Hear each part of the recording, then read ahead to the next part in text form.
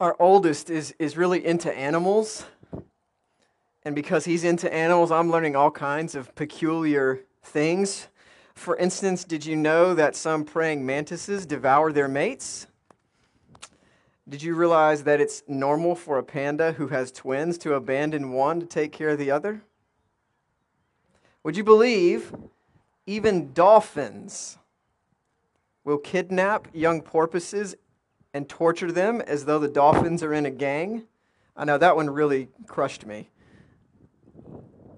Now, if we human beings were to do any of those things, we would call it wrong or unjust. We don't like it when things are unjust because deep inside, we realize that we are set apart as human beings by God, created in the image of God. We have this sense that we are all therefore equal before God and have the right to be treated with dignity and fairness. And yet, as broken people living in a world damaged by sin, there is injustice everywhere. The human tendency to define good and evil for our own advantage at the expense of others shows up at the personal level, the familial level, the community level, even the institutional and social level. It's always the most vulnerable who are harmed the most. Racial injustice, economic injustice, social injustice, environmental injustice. Sometimes we may perpetuate it.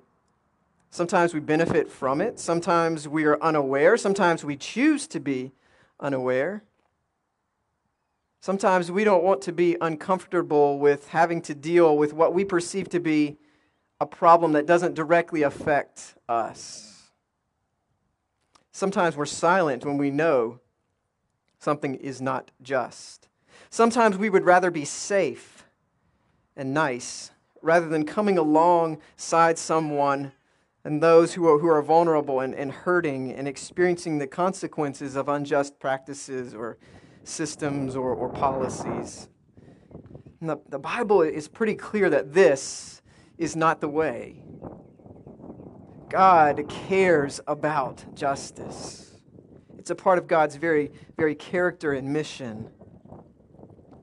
As we continue in our Lent sermon series, our Return sermon series this morning, we see Jesus make a statement and invite us to return from silence to justice. From silence to justice. Let us pray. God, open our hearts and minds to your word for us this day. We pray that it would take root there, grow us, transform us so that we might live for you and bear fruit for your kingdom. This we pray in Christ's name. Amen. Our scripture reading this morning comes from the Gospel of John, the 2nd chapter, verses 13 through 22. Listen for God's word. It was nearly time for the Jewish Passover, and Jesus went up to Jerusalem. He found in the temple those who were selling cattle, sheep, and doves, as well as those involved in exchanging currency sitting there. He made a whip from ropes and chased them all out of the temple, including the cattle and the sheep. He scattered the coins and overturned the tables of those who exchanged currency. He said to the dove sellers, "Get these things out of here. Don't make my Father's house a place of business." His disciples remembered that it is written, "Passion for your house consumes me." Then the Jewish leaders asked him, "By what authority are you doing these things? What miraculous sign will you show us?" Jesus answered, "Destroy this temple, and in 3 days I'll raise it up." The Jewish leaders replied, "It took 46 years to build this temple, and you will raise it up in 3 days?" But the temple Jesus was talking about was his body. After he was raised from the dead, his disciples remembered what he had said, and they believed the scripture and the word that Jesus had spoken.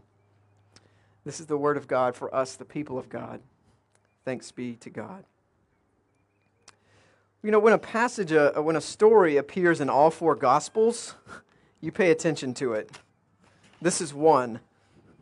Jesus has just begun his ministry in John's Gospel. He's just turned water into wine at a wedding, and now he's turning over tables in the temple. It's time for the Passover. This was the annual celebration of God liberating the Israelites from their unjust, oppressive bondage in Egypt.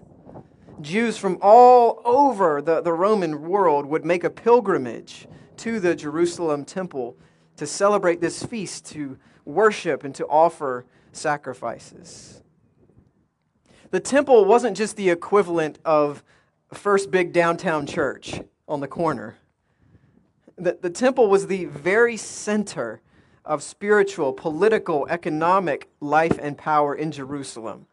Not only was it considered to be the place where heaven and earth overlapped and intersected, where God dwelled, it's where political decisions were made, it's where economic transactions occurred, and where social order was preserved. The high priest was a major political leader, usually allied with Rome. Political leaders, both Romans and their puppet kings like King Herod, would have known that good favor with the temple was mutually beneficial for both of them as a way to control. And because it collected taxes and money from people, the temple also accumulated a lot of wealth, becoming a kind of bank broker for the people of Jerusalem. It would have also been a client or employer of local businesses like incense manufacturers, curtain manufacturers, goldsmiths, bakers, and others. Finally, the temple structure itself, the temple building structure itself affirmed the social order. And it went like this, from least to greatest. Court of Gentiles, court of women, court of Jews, Holy of Holies, which was for the high priests only.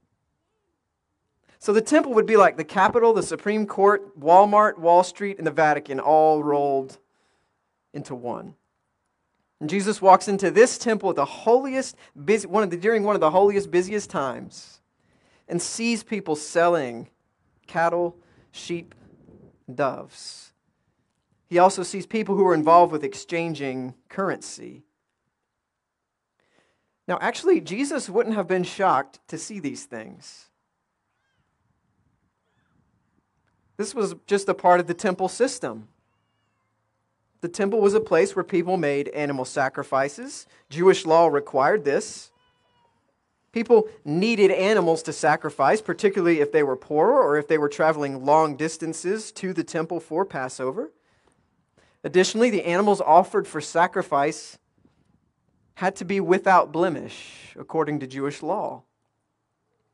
And there were inspectors there to make sure. I wonder how many animals that people brought with them actually met that criteria. How convenient that there would be animals without blemish available there for people to purchase. However, the temple would not accept the Roman coins that most people carried with them because Caesar's head was on the coin. Money changers would be there to exchange the Roman coins for temple currency for a small fee, of course. So the sale of animals and the exchanging of currency was necessary. But not everything that is necessary remains just. Not everything that is necessary remains just. All of this was taking place in a world where already poor and vulnerable people of Israel were being oppressed and burdened with taxes to the breaking point, many unable to afford the basics. Jesus sees this, sees the injustice lurking beneath the surface there, the injustice of the whole temple system. His heart beats for justice because God's does. He's seen this before. This is what the prophets preached about again and again when they critiqued God's people for making sacrifices and worshiping God, all the while perpetuating or being silent in the midst of unjust practices that hurt the immigrant and the orphan and the widow and the poor and the most vulnerable. In the beginning of Isaiah, the prophet Isaiah, God says, "Your offerings stink to me. Put an end to your unjust practices and instead seek justice. Help the oppressed, defend the orphan, plead for the widow." Prophet Amos says something similar. "I reject your festivals. I don't enjoy your joyous assemblies. If you bring me your entirely burned offerings of food, I will I won't be pleased. I won't even look at your offerings of well-fed animals. Take away the noise of your songs. I won't listen to the melody of your harps. But let justice roll down like waters and righteousness like an ever-flowing stream. Micah 6:8, what does the Lord require of you but to do justice, love kindness, and walk humbly with your God? See, justice in the Bible is not primarily about paying consequences for a wrong action. More often, it refers to seeking out vulnerable people being taken advantage of and helping them, as well as taking steps to advocate for them and to change social structures to prevent injustice. Jesus incarnates this particular form of justice here. God in the flesh, Jesus, has no problem interrupting a religious festival in the heart of the temple where thousands of people have gathered to worship and offer sacrifices. People can't celebrate the Passover properly, but Jesus thinks it's worth it. The temple loses revenue, but Jesus thinks it's worth it. Jesus does something when he sees injustice taking place in his Father's house. There's no neutrality here. There is no not taking sides. There is no meeting in the middle. There is no middle ground neutrality when it comes to injustice. There's only justice. And so Jesus makes a whip from ropes and chases them out of the temple, including all the cattle and the sheep. He scatters the coins. He overturns the tables of those who exchange currency. And he says to the dove sellers, get these things out of here. Don't make my Father's house to a place of business. And you can almost hear the words of the prophets echoing in the background as coins clanged against the floor. A passion for God's house, a passion for worship is also by necessity a passion for God's justice. Entering into the temple, overturning the tables, Jesus caught the attention of those silent in the face of this exploitative practice, while demonstrating the true God devotion and worship that the entirety of Scripture says is justice and care for the most vulnerable. And that's where the return is for us. That's where the return is. I doubt most of us would willfully and intentionally participate or engage in unjust practices. But like the temple priests and officials, we can get caught up in institutions and systems that are perpetuating injustices and hurting the most vulnerable. And it can be easy to be silent and passive about it while remaining in comfort and privilege. That's precisely who Jesus wants to witness, this overturning the tables, this driving out of money changers. Those who aren't doing or saying anything to change the unjust system. I mean, it's doubtful that this system was a totally cynical exploitation of God's name and people there to worship. More likely, just the way it usually is, something that just settled into comfortable rhythms and behaviors that allowed them to meet institutional goals while turning a blind eye to the possibilities of wrongdoing and injustice. There may have been a few corrupt money changers, sure. But probably most people, from high priests to officials to vendors, were simply silent, perfectly comfortable with their benefits and unconcerned with other people's problems as long as worship in the temple continued as usual. Here are people participating in a religious feast commemorating God's deliverance from the injustice of slavery and oppression. But the very place and people that facilitate this worship are themselves perpetuating a system of injustice and oppression. The irony. Friends, Jesus' death and resurrection frees us from all the forces that seek to hold us as God's image bearers captive. And that's who and why we worship every single week. But are we likewise too quiet sometimes? in the face of forces perpetuating injustice, Jesus invites us to return. If God, through Jesus Christ, declares us righteous when we don't deserve it, the only reasonable response is to go and seek justice for others. How can we think that we don't have to join Jesus in turning over tables when there's just injustice happening around us? When we're silent and passive in the face of injustices, what we're really saying is that our comfort is more important than someone else's reality. What we're really saying is that our comfort is more important than someone else's reality. What we're saying to God is, God, stay in your lane, stick to souls, betray your character. Jesus is inviting us to return away from the comfort of silence to a passion for justice, God's justice. Now, what that looks like will vary for each of us, and it will be a journey. But it certainly has to look like Jesus. Jesus did not use violence. Jesus never hurt or killed anyone. However, he also did not tolerate injustice. He confronted it head on. Maybe it starts with realizing that loving our neighbors means being willing to advocate for them. Maybe it means turning over tables in our own hearts first. That's how it started for me. I used to think, and I'm not a bad person, I'm not treating people unjustly, without realizing that my silence and retreat in the face of injustice and oppression was itself deeply broken. I realized I was not where Jesus would be. Maybe it looks like speaking up and speaking out when you see an unjust practice. Maybe it means leveraging your status or your power or your privilege to make a change. Maybe it means telling an uncomfortable truth to those with power or in authority. Maybe it means decentering yourself so that those on the margins might be centered. Maybe it means changing the way you buy or you give, where and how you spend your time. Maybe it means becoming aware and educating yourself on different issues. Maybe it means joining in a peaceful protest. Maybe it means writing to lawmakers and legislators. Maybe it means voting with an eye toward the most vulnerable and marginalized.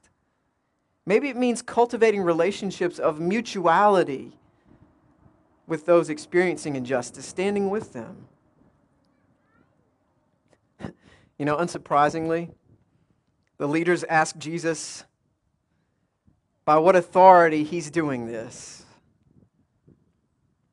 justice. We may ask that of ourselves. We may wonder that ourselves or have people ask us the same thing. Jesus has the authority to challenge the authority and practices of the temple because his whole life bears witness to the love and power of God. Followers of Christ have the power by virtue of our baptism to speak and act against injustice because our lives are supposed to bear witness to the power and love of Jesus. This is who our God is. This is who we are. We're not praying mantises or pandas or dolphins. We're different. We're human beings created in the image of God, thereby deserving dignity and just treatment. Justice should matter. And for those who are also followers of Jesus, whose heart beat with God's justice, whose life, death, and resurrection was all about setting us free from what binds us, for those who gather to worship God, it should really matter. Because returning to justice, toward justice, is not some secular agenda for us. It's as worshipful as we can get. In the name of the Father, Son, and Holy Spirit. Amen.